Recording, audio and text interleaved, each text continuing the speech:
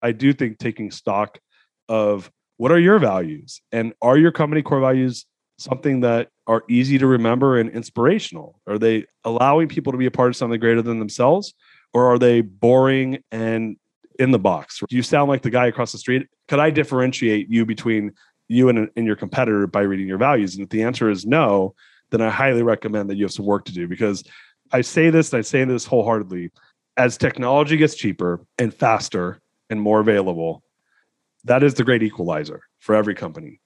And when that happens, price becomes more commoditized. So if price is commoditized and technology is ever present, what separates me from my competition? And my belief is it's the people and it's the values and it's having a better team that's more aligned. And your core values are the tool to get you there. Welcome, Trust Builders. I'm Sue Dyer, and this is Lead with Trust, where we explore how leaders can build their business on a foundation of trust and reap the rewards of becoming the top performer in their market. Leaders that understand how to use and leverage trust are uniquely positioned to disrupt their industry and dominate their market. Distrust of businesses and business leaders is at an all-time high. Trusted businesses must have trusted leaders, and your team, your customers, and your vendors are waiting for you to step up and elevate the level of trust in your business. My hope is that this podcast can help you start your trusted leader journey. Hi, today's episode is all about core values. I remember going to the post office here, it's just a couple doors down from my office, and standing in line for 45 minutes. There were about 25 of us in line. And there were two windows open where people were helping customers. And on the wall was this huge poster. I mean, it must have been like 72 inches by 36. All about how the core values of the post office was all about the customer. So about this time, one of the two tellers closed their window. And then, so I stood in line more and waited. And then just as I was about to be the next person in line, the second teller closed their window. There was no one waiting on anyone. And by now the line had grown to about 30 people. And I thought, wow, those core values are pretty interesting. They're just a piece of paper on the wall. And interestingly enough, that is exactly the words Darius said to himself when he tried to start creating core values in his business. My guest today is Darius Mirshahzadeh. He wrote a great book that is called The Core Value Equation. And Darius learned through working on creating these core values in his own business over many years and finally learned how to create core values that come to life. And that is what he's going to share with all of us today. So I can't wait. This is a great episode. I hope you enjoy.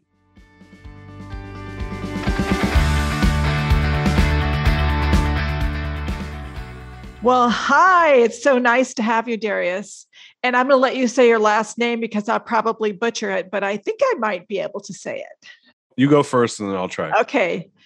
I think it is Mirshahzadeh. Pretty good. So when people would say, how do you pronounce your last name? And I'm like, Smith.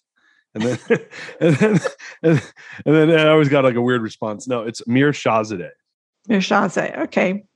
It's a beautiful name. Thank you. Yeah, it's Persian. And you want to know what it means?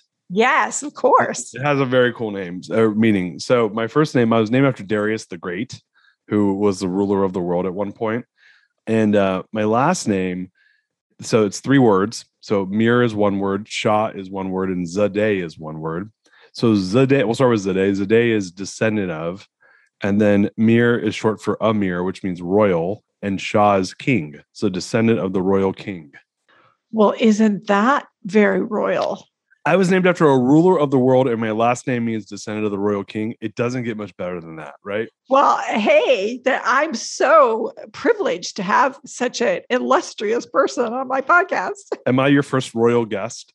You are my first royal guest, yes, but hopefully not my last. I know, yeah. It's like, man, if only my ancestors could have been royal sooner. Gosh, then I'd be like the royal family, but not so much. It's probably like a couple thousand years ago. So yeah, thanks for having me. This is fun. Well, thank you. Well, my listeners know that I'm all about trust and creating a high trust culture, high performing organizations.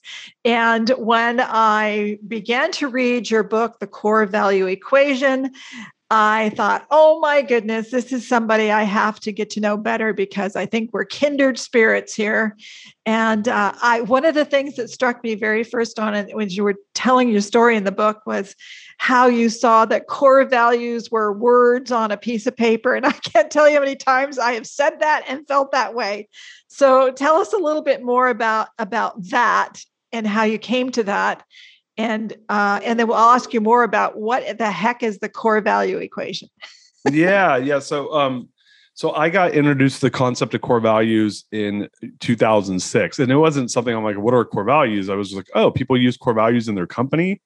I think intellectually I understood what a core value was. It's something that's important to you, right? But I was a new entrepreneur back then. Don't let my baby face fool you. I'm pretty young. I'm 43, and back in 06, I was 27, probably 27, 28 when I first realized this. And so I was a young CEO.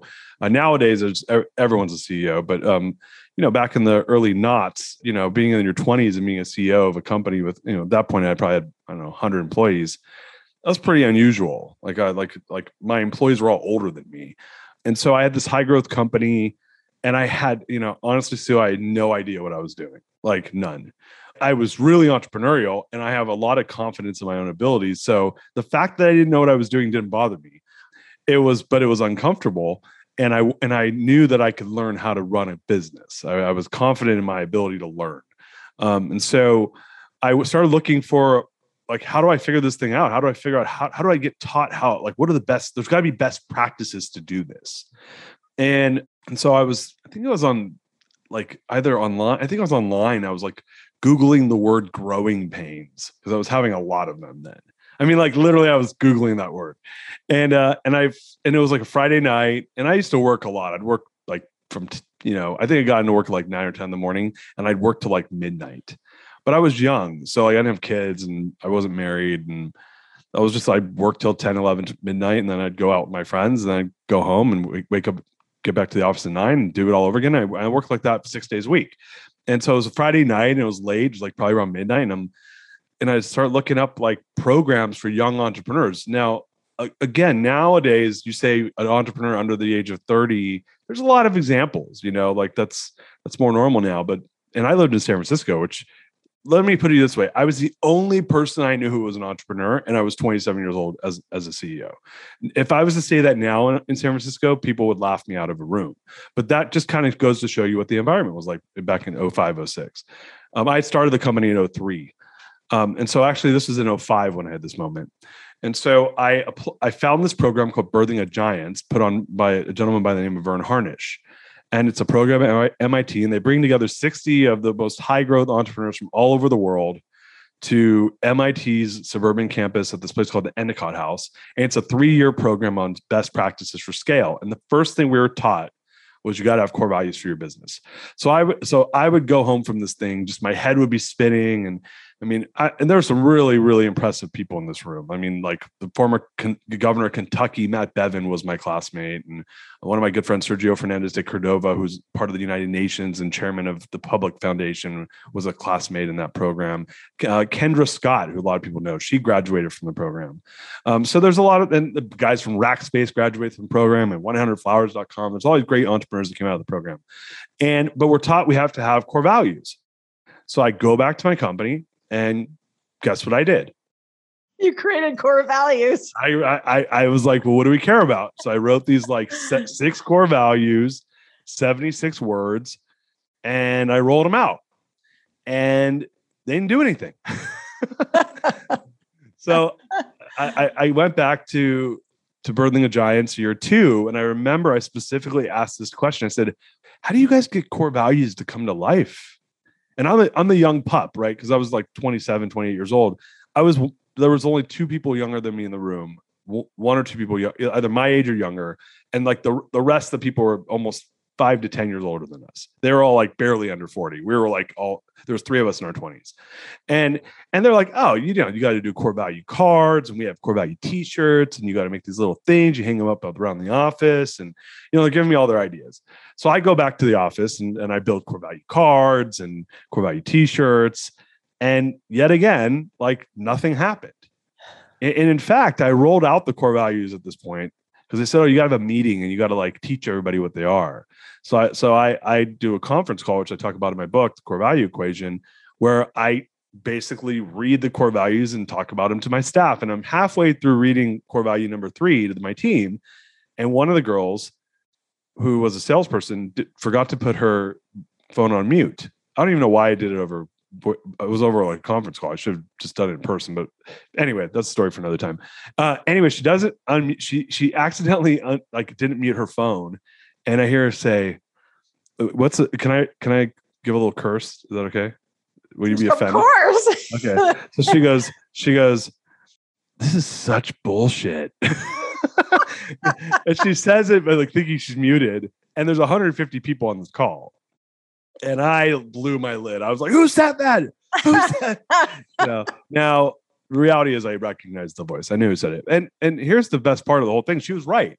Like the core values in the company were. That's why you get upset, because she knew she was right.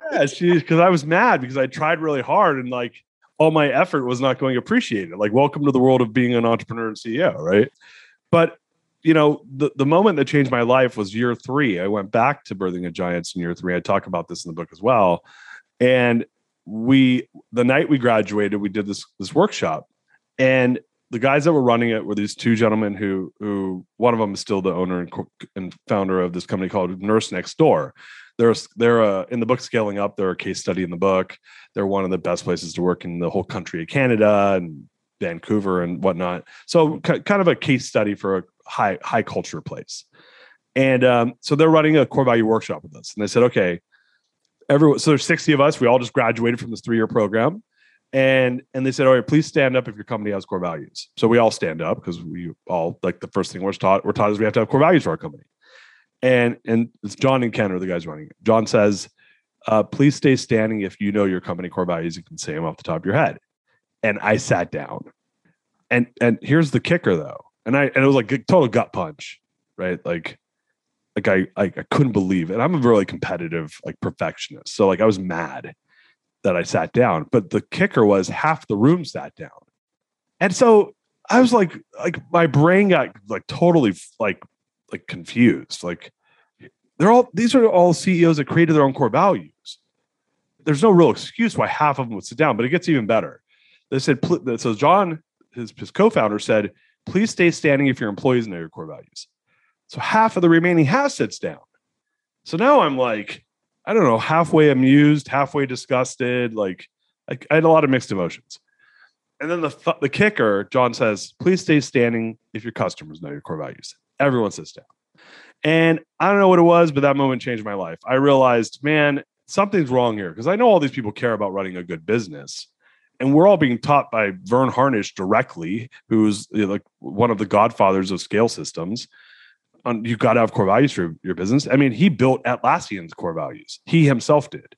So like, this is like the group. These are early adopters of this type of stuff. He's learning this stuff directly from Jim Collins, who talks about this in Built to Last, and guys like Simon Sinek and Cameron Herold. These are guys that were coming into this small room and teaching us these things. So this is 15 years ago, before everyone and their mother has core values in their business. And so that next morning I sat down. I was hungover, admittedly, and I sat down in this little cafe in Cambridge, Massachusetts, and I said, what does my company stand for? I said, well, we stand for 4 things. We work hard. We stand for doing the right thing. I was a subprime mortgage lender, so that whole industry took the world economy down. So I was like, we got to have integrity in our business. We're innovative. We're always like trying new things. And, we care about creating a really good product, like that's, so I was like, well, what's the way, how can I express that? And I literally just wrote it. I wrote hard work, do work, integrity, live zen, innovation, break the box, excellence, wow everyone, do work, do work, live zen, break the box, wow everyone. And I went back and I wrote a bunch of bullet points as to what they stood for. I took them back to my company, and right away things changed. And I was like, wow, I'm onto something here. So that's kind of the origin story on how I got obsessed with core values.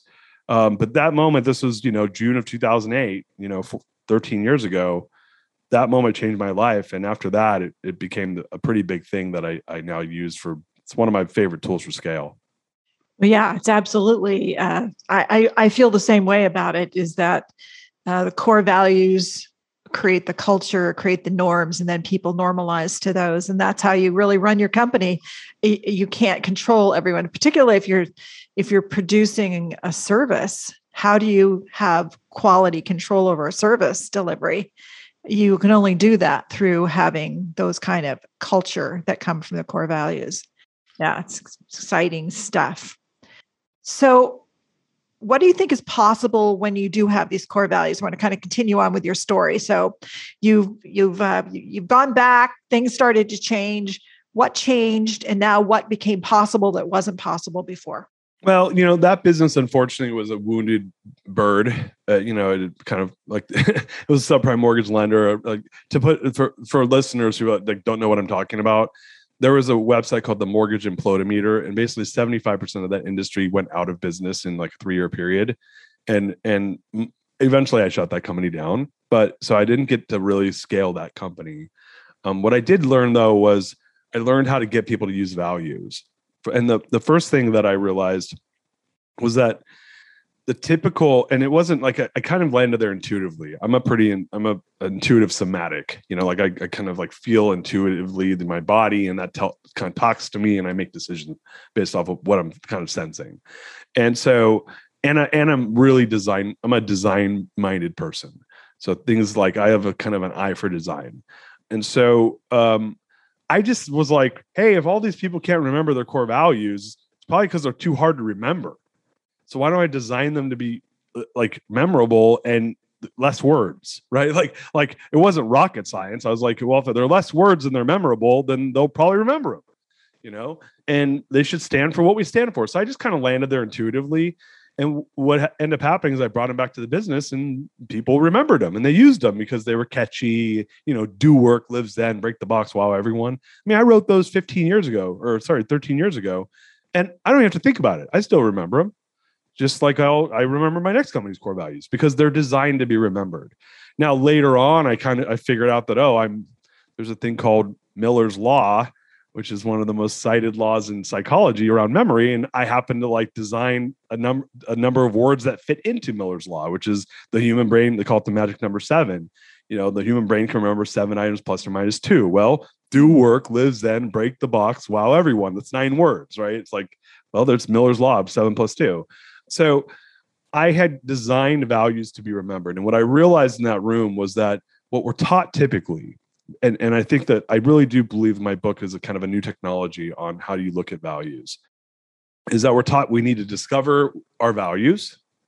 What do we stand for? What are our authentic values? What matters to us? I mean, do you know the definition of the word core values, Sue? A definition of a core value. All the core values, something that is fundamental at the core. It's your core. It's the seed you plant. Yeah, so that would be an example. I wouldn't argue that that's wrong, but I looked it up because I'd never looked it up till after I wrote the book, and I was that's interesting. Yeah, because I'm a person that just kind of goes with my gut, and so I looked it up, and the Webster's dictionary definition of the word core values is it's the fundamental beliefs of a person or organization. Fundamental beliefs of a person or organization. Yet in that room I sat in, 2/3 of the room, either they themselves couldn't remember their values or their team couldn't remember their values. 3/4 of the room, excuse me.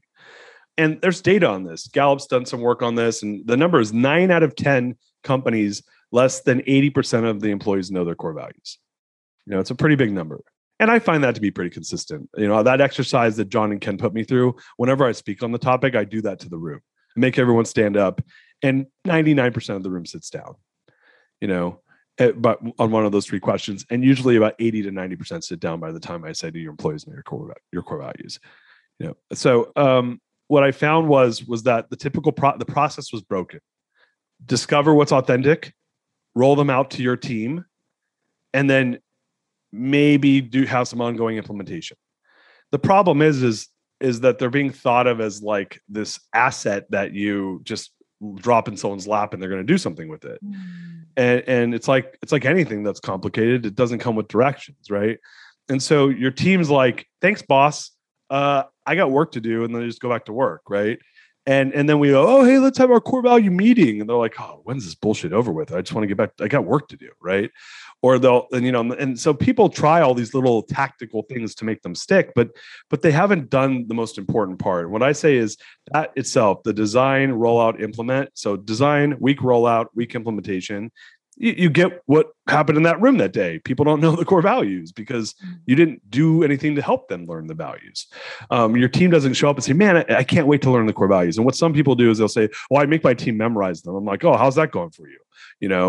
I don't think that's it either. What I landed on intuitively was that if we want people to remember them, it's really easy. Make them memorable and make them easy to remember. So I believe that the most important part that people get wrong is you have to design them to be memorable and to be remembered. And in my book, in chapter 5, we walk through a whole methodology on that. Like, how do you make it so that they're authentic to the organization, in the language, tone of the organization, and that they're easy to remember. If I do that, I get the do work, live zen, break the box, wow everyone, like my last business. Now, I could have just gone with the themes. What were the themes? Work hard, or grit or something like that. Integrity, innovation. What's the last one? Excellence. But those are generic. And people usually pick those generic words. And I'm like, yeah, you and everyone else. You know how many clients I've worked with now that have a core value of either results orientation or excellence? All of them. You know how many people have a core value of innovation? All of them. So you have an opportunity to design it into the tone of the organization. And that's where I think my work really takes things to the next level. Well, once you design it, you got to do a meaningful rollout. And I view core values, and you asked what the core value equation stands for, and I'll talk about it in a second.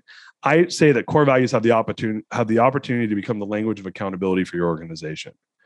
Well, if I want you to learn a language, I don't just say, hey, here's a 400-page book in Spanish. Like, let's go have conversational Spanish. Like, you're going to say yo no comprende, right? Like, you're not going to learn it that quickly.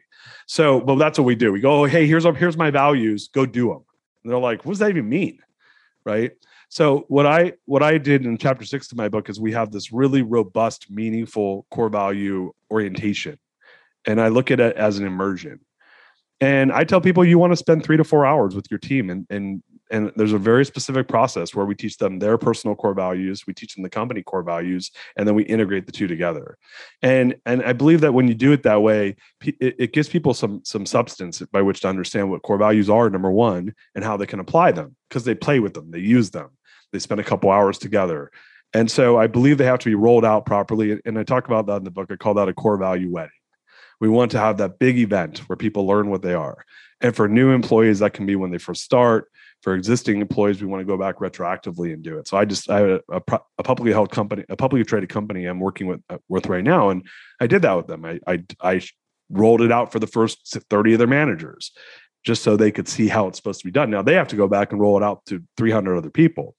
But the goal is that you do it. You got to roll it out and integrate them, immerse them in that language so that they can actually understand it a little bit. Well, it has to become personal. It has to be meaningful to each employee in their role and what they're doing in their world. I have the saying, this one of our intentions in my book, the part of the partnering intentions, there's 10 of them, is that people don't argue with what they help to create.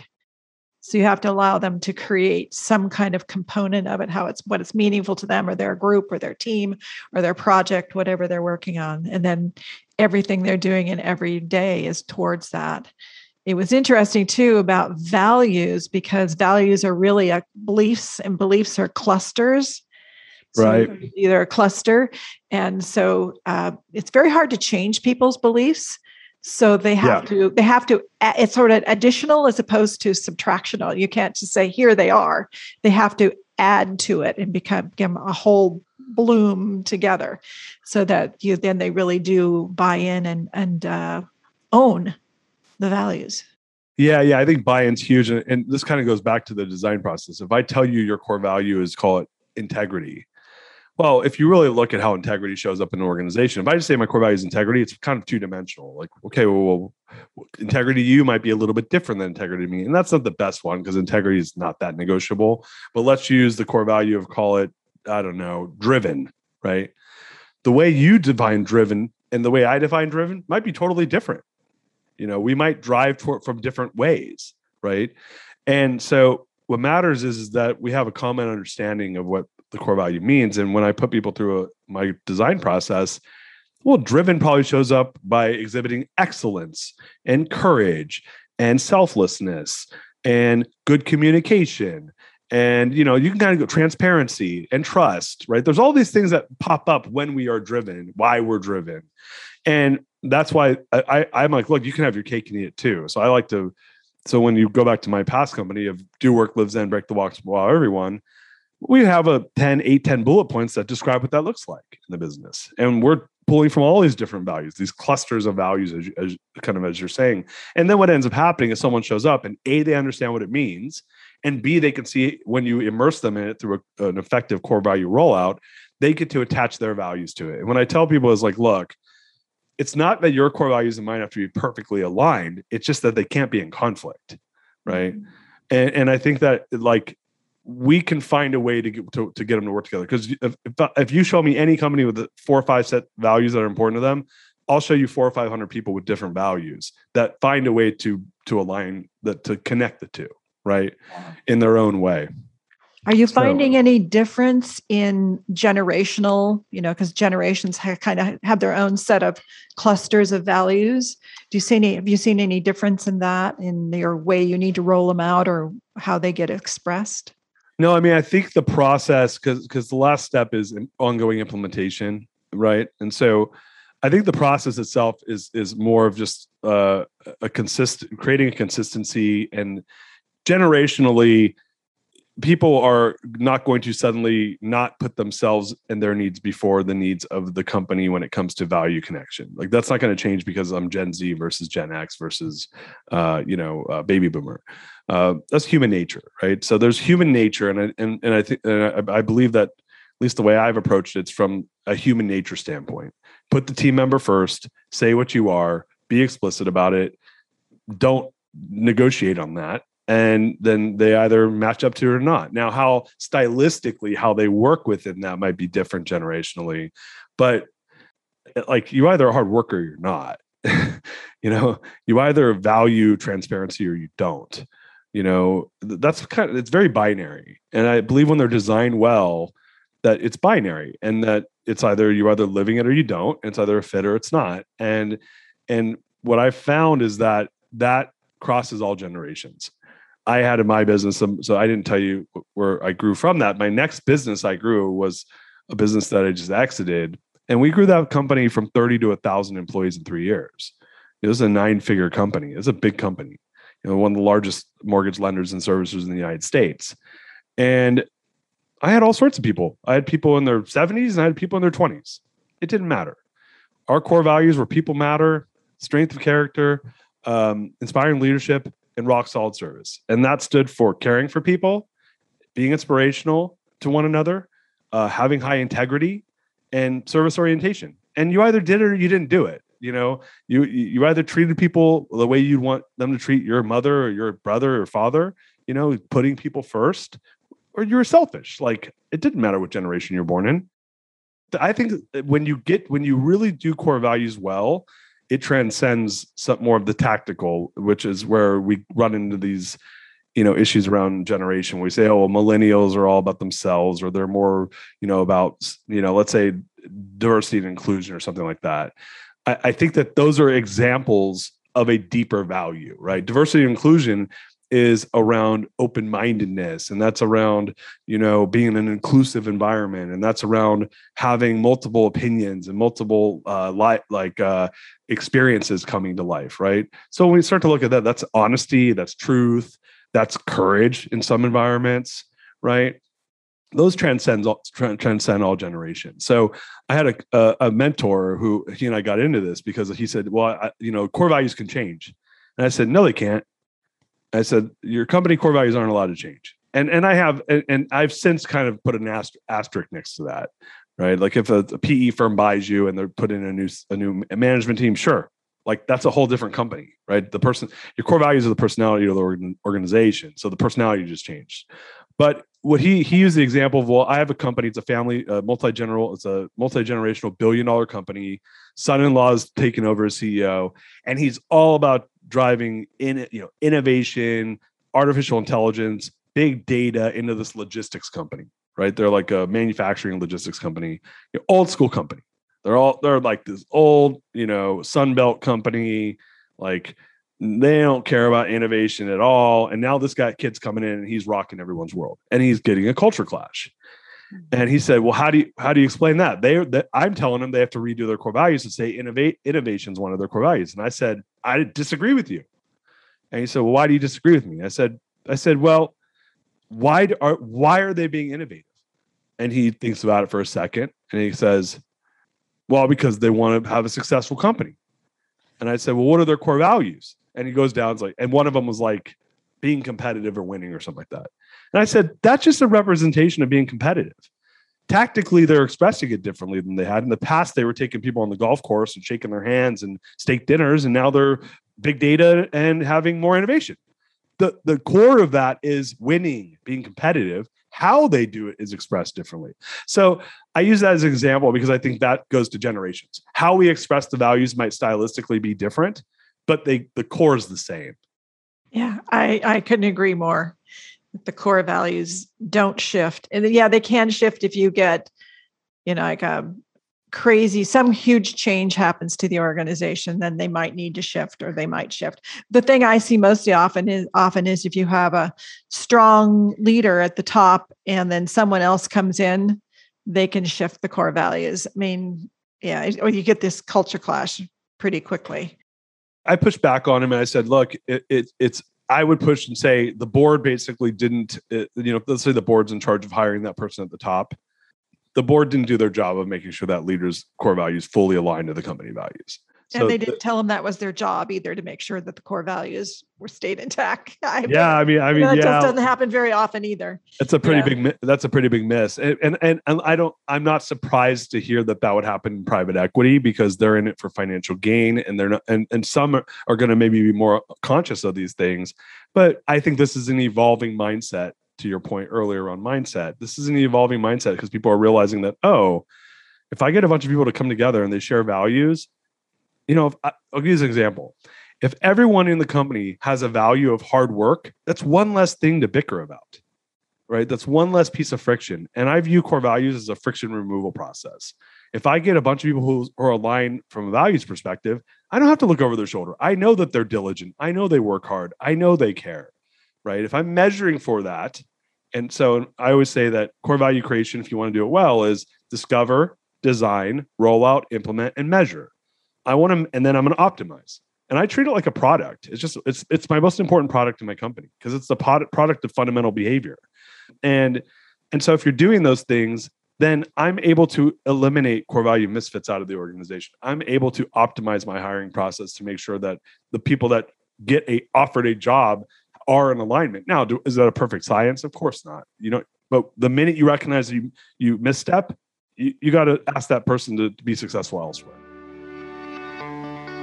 Hi, this is Sue. Sorry to interrupt the episode, but I'm so excited that my new book, The Trusted Leader, is about to launch. And if it's after February 1st, 2022, then it's already out there. And so I'm so excited because for years, I've been asked to help leaders to create a high trust environment. We have worked for 35 years to go in and help leaders through intervening and facilitating the development of high trust teams and businesses. And now I'm teaching leaders how to do this for yourself. And trust is so important because it's really like having your foot on the gas of your business. And in so many businesses, people are working so hard, but their foot is on the brake as well. And so you expend a lot of time, energy, resources, and you just can't get where you should or could get. And so I hope you will go and get the book now and start your trusted leader journey.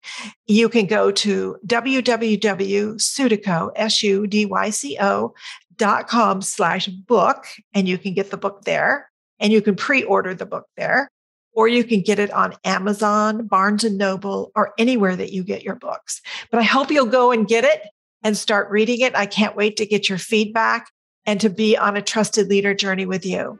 Let's get back to the show. Well, one of the most powerful things I see is that the people actually self-select out. Oh, when your values are strong, you attract people who are in alignment, and the people who aren't in alignment self-select out. And so you have a team that is in the same mold of trying to move forward together towards whatever it is you're trying to achieve based on the foundation of these core values. Yeah, it's the ultimate decision-making engine. And and to your point, it attracts the right type of people. If you lead with really strong values, and I say you do it, like literally when we would put ads out, the first thing we'd put in the ad would be our core values.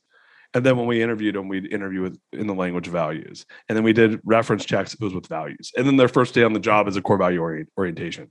If you do all those things before they've even done 1 minute of work in your business, and they're like, I'm not aligned with this, they're going to probably self-select out, to your point. Yeah. And so you get a lot of self-selection, which is great. And then, if you're a company that hasn't done this work yet, and then you do it, it's great because you put up this big Chinese wall and say, here's what we stand for. And people that aren't into it, they leave. Some don't leave right away. But if you're sincere about it and you are adamant about it being true, people will start to self-select out, and then it gets tight, and then people start to hum, and you get that vibe. And I always say, use the word culture. I don't love the word culture because I think people misuse it. I think you're using it properly, but I say, look, culture it's an output. It's a thing I get by doing all these other components properly, right? Well, it's almost like a stew, right? Values, mission, vision, accountability, strategy. Put it all in there together, stir it up, culture comes out, right? And what a lot of people do is they try to manipulate the culture without the components in place. And I go, no. If any of those components or ingredients are off, that soup's going to taste different. And that's your culture. And so I'm always trying to figure out, how do I keep it perfect, right? And it's a fight. You're going to fight to make your values be true. The bigger you get, because especially as you grow, it's hard to maintain a culture. It's hard to maintain values. I would half jokingly tell my team, I'd say core values are not nirvana. It's not like I roll them out, do all the things I've done, put you through an orientation with them, and then ta-da, core values are alive and well in the organization. You have to fight for them every day, and accountability is on your left and it's on your right, and it's with you. And if you don't think the core values in the company are where they're supposed to be, it's real easy. Look in the mirror. You're part of it. You're part of the problem, and you're part of the solution. So, but the company owns the responsibility of making sure they're designed well, authentic, implemented well, ongoing, rolled out properly. The company owns that. If the company does all those things, then the team owns it after that. And celebrates the people who are really living the core values. That's so important too. Yeah. So, I'm all about trust and developing a high trust environment, high trust culture. How important do you think trust is to be a leader within their business, within any business? Yeah, I think it's trust is table stakes as far as I'm concerned. Trust and it's part of integrity, and I think it's table stakes. I think you have to have it. Trust comes from consistency, right? So when I know what's going to happen, that builds trust. Now, the consistency may be good or bad. I could trust that I can't trust you, right? And so what kind of trust do you want to create? So I believe that I want consistency around the values. And again, So I'll give you an example. I had a client, who, when I exited my company, I started consulting with companies and helping them, build their values. And, one of their core values was driven. I can't remember what we translated it to, but it was like just do it or something. It was like something around like getting after it and like really hardcore environment. And I always say, I have a saying, I say core values don't need to be nice. Meaning that if you're some hardcore, like Uber's number 7 core value was toe stepping. Toe stepping. Like, I'm going to step on your toes. Like, get out of my way. Right. Travis Kalanick made that their number 7 value. Now, a lot of people are like, oh, he's an asshole. And I'm like, yeah, maybe, but he did build one of the most successful companies in the history of companies, and that was one of the values that helped get him there. Now, at a certain point, it didn't scale well because they were doing some underhanded stuff. That was the culture they built that got them to that point. It just didn't scale past a certain point. So I believe that trust is really important. I like to have it come from a place that aligns to my values, and my values are around, having fun, building, high integrity organization, honesty, transparency, hard work. I have a hard time working with people that kind of go at a medium pace, so I had told my business partners, we had 4 core values in my last business. I said, I think we need to add a 5th one. They're like, which one? I'm like, I don't know what you want to call it. Like, frugal, we're cheap, Like, I do an arbitrage on Uber and Lyft when I get off at the airport, and I'm running a 9-figure company. I'm the CEO. Literally, I'm like looking, this one's $7, this one's $9. I picked the $7 one. So why'd that matter? Because I had executives, taking black cars. And I was like, what are you guys doing? We're cheap. Like we're like kind of obnoxiously cheap. Yeah. And so like if you're a ivory tower type of executive who wants to ride in the black car and go first class everywhere and eat at, a couple $100 dinners, you're not going to be happy when you go to expense that stuff and I'm up your ass, It's also the employees look at it and they go, that's completely inconsistent with our core values. So then you don't have trust, you don't have integrity. Yeah. Right. Total inconsistency. Darius is doing it this way, but David's doing it that way. I'm confused, boss. Mm-hmm. I thought we're like this, but I got my bosses over here like doing this opposite thing. It's inconsistent. And again, breakdown and trust happens. So that's what it gets even more important as you get bigger, because you can start to get these pockets of inconsistency. And all that is, what does that do? That creates disengagement, lack of loyalty, turnover. And in a services business, hey, I hate to break it to you, your people are your product, And until AI and robots and take over mankind, and we're just sitting on islands, paying for everything in Bitcoin with our automated robots doing all the work, like until those days happen, you better depend on people to create a quality experience and product for your clients, and that comes down to values. So, yeah. I mean, values. I have a client that actually is an airport, and they had a plane crash. And I remember the CEO sharing with me how it was like the worst moment and his most proud moment, because all the core values of the organization just came into fruition. And everyone called in, everyone showed up, no matter where they were there, they did whatever they needed to do. They took care of everyone. And you said, I couldn't have done it myself. It was the core values that allowed for all of this to happen in a way that was the best it could possibly be in a tragic situation. Yeah. In my book, I call that the invisible manager. Right. And I say that core values are the opportunity to become the invisible manager. And it's not about Sue or Darius or that CEO telling you what you're supposed to do. It's that the core values, when they become the invisible manager, people just know what the expectations are. And because if they've done a good job of hiring to those values, there's not a lot of thought. Like they're naturally wired to do it that way without thinking. And then you reinforce that by the fact that it's maybe a company that did a great job bringing them to life, and people will align to those values because the invisible manager kicks in. It's binary. When this happens, this is how we react, because our fundamental beliefs, again, going back to the definition of core values, are the fundamental beliefs of a person and organization say we do this when this happens, right? You don't need there's no P&P or a standard operating procedure that needs to get written to tell you to do the right thing if you know what it is naturally and organically. And that's where I see the opportunity.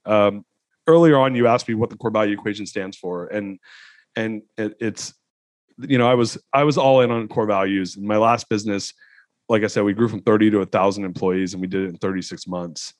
And I noticed something when we had gotten to 300 employees. I'd grown from 30 to 300 employees in 18 months. And I had zero growing pains, like none. We had an ENPS at 83%, off the charts employee engagement. And I didn't have great systems. I didn't have great training. I was like a bootstrap startup, more or less, that suddenly like grew like crazy.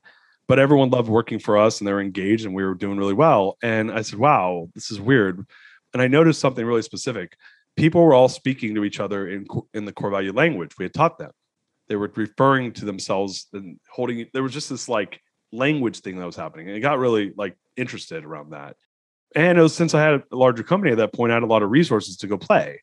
And so for the next 5 years, I played and iterated, optimized. And I just like, this was my tool of choice. And it served me really well. And so fast forward to 2019, I started writing my book.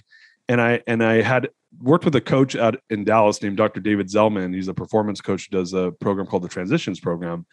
And he asked me a couple questions one day during our coaching session. He said, Darius, what do you think creates all the results in our lives? And I said, I don't know. Is it like the actions we take? And he said, well, yeah. Well, what do you think creates the actions we take? And I said, is it the decisions we make? He says, well, what do you think creates the decisions we make? And so then he stumps me, right? I take a bunch of guesses and I get them wrong. And he goes, well, what if I told you it's the conversations we have, with those around us, with ourselves, that helps us to form the decisions we make, which leads to the actions we take, which leads to the results. Conversation equals results. And I said, all right, maybe, so I leave that conversation, and this is like November 2018. Now, mind you, I'm 5 years into like building this crazy core value company at this point. And I'm a learner by nature. And so we finished the coaching program. It's like a 4-month program. And in January, we did a postmortem. So I get on the phone with him and he's like, how was your holidays? We're talking. And I said, hey, I want to tell you something. After we had our coaching session, I went back to my organization and I noticed something. When people are having the conversations that I like the results I'm seeing from them. And when they're having conversations, when I'm seeing the conversations of our teams that are not necessarily the right conversations, I'm not necessarily into the results. And I noticed myself when I had the right conversations with myself, I like the results, or with my family, I like the results. Vice versa, when the wrong conversations, when we're talking about things that are maybe out of alignment for me, I don't like what the outcomes that come out of that. And I said, well, I have something I want to add to your conversations equation. And he said, well, what's that? I said, well, what are conversations made up of? And he says, and this is weird. It's like the students challenging the teacher moment. He said, like words? And I said, well, what if the words that you chose were perfectly aligned with your core values? So what if your core values were the language of your organization? Wouldn't they then be the words of your organization or of your life? And he said, well, I could see what you're saying. I said, so if core values equals words and words equals conversations, and like we said before, conversations equals decisions equals actions equals results. Now there's a law in math called the law of transitive equality, which is A equals B and B equals C and C equals D and D equals E equals F, A equals F. I said, so therefore core values equals results. So that's actually where the book title came from. I love that. That's fantastic. I love the way you think about that too, because I think the same way. So yeah. I love that.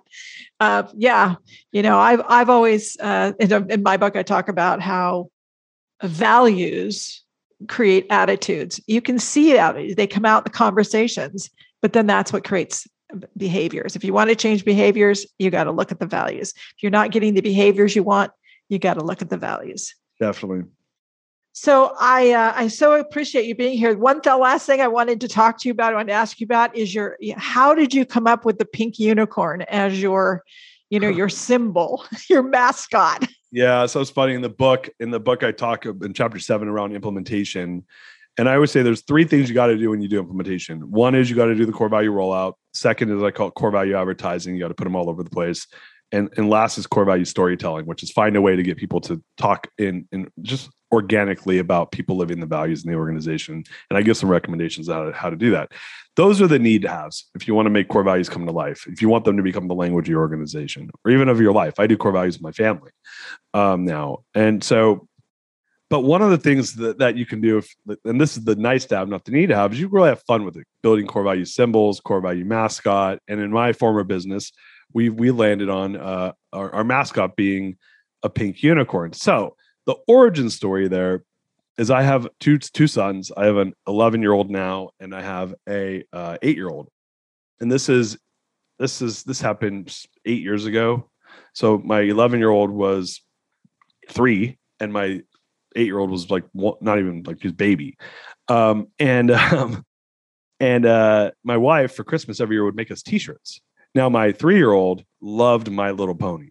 I mean, loved it. Like he was like in love, and his favorite My Little Pony was Pinkie Pie, which is the little pink pony. So my wife, for whatever reason, made my son and I pink unicorn T-shirts. So I wore the pink unicorn T-shirt to the office on Casual Friday, back when that was a thing. And my whole staff just went nuts. They're like, "Oh my God, we want that T-shirt." And I said, "Well, if you guys do, hit your numbers this month, I'll get you all pink unicorn T-shirts."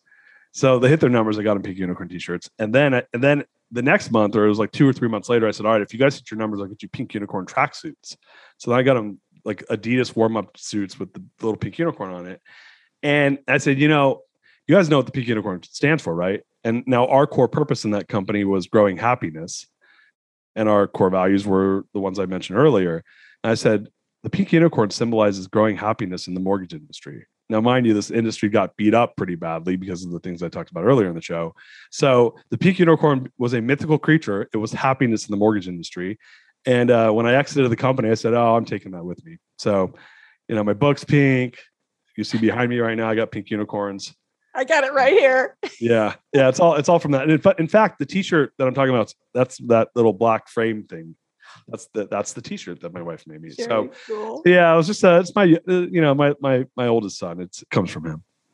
I love how organic it evolved. Oh, that's very cool. Yeah. It went completely viral in my viral. Like as viral as like in the book, you see a lot of examples. I always tell people you should go to this is a mortgage servicing company. Like this is the most boring, unsexy, just blue collar finance business. Like no one says, "I can't wait to be in mortgage servicing when I grow up." Nobody says that. But you came into that company and it was a fun place to work. Still is a fun place to work. The staff calls themselves pink unicorns. They literally, and they mean it. It's not like a joke. Like it's a thing. So that's where things can go. If you get people, look, I say this too, and I mean it. People really this is human nature. People strive to be a part of something greater than themselves. And I believe that values and our companies can be a vehicle for that within our. So that's where, I took a boring blue collar finance company and turned it into people would walk in there like, this is like the most techie fintech company you've ever walked in. And I said, this is a cool place because people want to be a part of something greater than themselves. And all I did is just lean into that. So with that, I always ask everyone this question at the ending to give the listeners your advice on what they could start doing today to really begin to create a core values-driven organization. Well, they should buy my book. That's a given. And also your podcast, listen to your podcast. Yeah. No, I actually think my book really, I interviewed, I don't know, do you know Cameron Herold? You friends with him? No, I'm not friends with him. So he wrote a book called Vivid Vision and Meeting, I think with Double. He's written a bunch of books. He runs COO Alliance. He said the one thing to me was, Darius, you've decoded core values. And I think that it's this, it's a thing that we all get, right? It's the fundamental beliefs of a personal organization. Everyone understands they're important, but they don't understand how do you bring them to life in the organization. And I think that you really have to design them to become viral and sticky in the organization. And then you got to do, it's not a ton of stuff. It's a lot easier than people think, but it's got to be the right stuff. So I always tell people you got to take stock of what you have. And I think the book really gives this really simple and straightforward framework on how I believe the best way to do it is. And it's about making it easy, because the minute it becomes another chore for your team or for yourself, it's real simple. you won't do it and they won't do it. So you got to make it easy and you got to make it organic and sticky, and then it just does all the work for you. And before you know it, you're like, you got pink unicorns running around and, people are having fun, and or whatever your mascot's going to be. But yeah, I always tell people you can't force it. It's got to be organic. And when it's done well, it takes on a life of its own. But I do think taking stock of what are your values, and are your company core values something that are easy to remember and inspirational? Are they allowing people to be a part of something greater than themselves, or are they boring and in the box, right? Are they do you sound like the guy across the street? Could I differentiate you between you and your competitor by reading your values? And if the answer is no, then I highly recommend that you have some work to do, because I say this wholeheartedly. As technology gets cheaper and faster and more available, that is the great equalizer for every company. And when that happens, price becomes more commoditized. So if price is commoditized and technology is ever present, what separates me from my competition? And my belief is it's the people and it's the values, and it's having a better team that's more aligned. And your core values are the tool to get you there. So what I tell people is, say, hey, listen, in the next 10 years, companies that get this are going to be eating the lunch of the companies that don't. And the ones that don't, it's not like they're just going to underperform. They're done. They're going to go out of business. And so it's in all your best interest to figure this out. That's so awesome. I couldn't agree with you more. I completely agree. I want to thank you so much for being a guest here on Lead with Trust. It was just fabulous having you here. And tell everyone where they can get more of you. Oh, yeah. So, my hub for all things Darius is www.therealdarius.com. So you can go to therealdarius.com. That'll take you to the book, or you can books everywhere. Just Google the core value equation. And then you can also see me on I have a podcast, The Greatness Machine. But all that's on you can get that through therealdarius.com, and I'm on all social media. Great. Thank you so much, Darius. Yeah. Really appreciate it. Really appreciate it. I will always remember the pink unicorn and you. Well, I appreciate it. Thank you for having me, Sue. This has been fun. Thank you. Hey, I hope you enjoyed today's episode of Lead with Trust, and that wherever you're listening to this podcast, you will subscribe. And if you enjoyed this episode, send it to someone who you think can really use this message that you got today. And also, please leave us a review. Your honest review wherever you listen to your podcasts would be much appreciated. And of course, the more reviews we get, the better they are, the better for the podcast. I'm truly on a mission to get more and more people to understand that trust is the essential element. So I hope you'll be part of that. This show really exists to help you, leaders, to build your business on a foundation of trust, so that you can reap the rewards of becoming that top performer in your market. I see over and over where no one can possibly reach the levels of those people that understand how to build a high trust culture in their business. Now, today, if you're really curious about starting your trusted leader journey, you can get started right away if you just take the free Trusted Leader Profile, and you can learn where you fall along the Trusted Leader continuum. And this really can unlock your confidence on where you are and what you need to do. It's very specific on what you can do. Gives you a snapshot of your leadership style. So if you want to take that, just go to www.sudyco, SUDYCO.com, and then /profile, and you will get immediate access to the Trusted Leader Profile. Once again, that is www.sudyco, SUDYCO.com /profile. All right, that's a wrap. I just can't wait to hang out with you again on our next episode.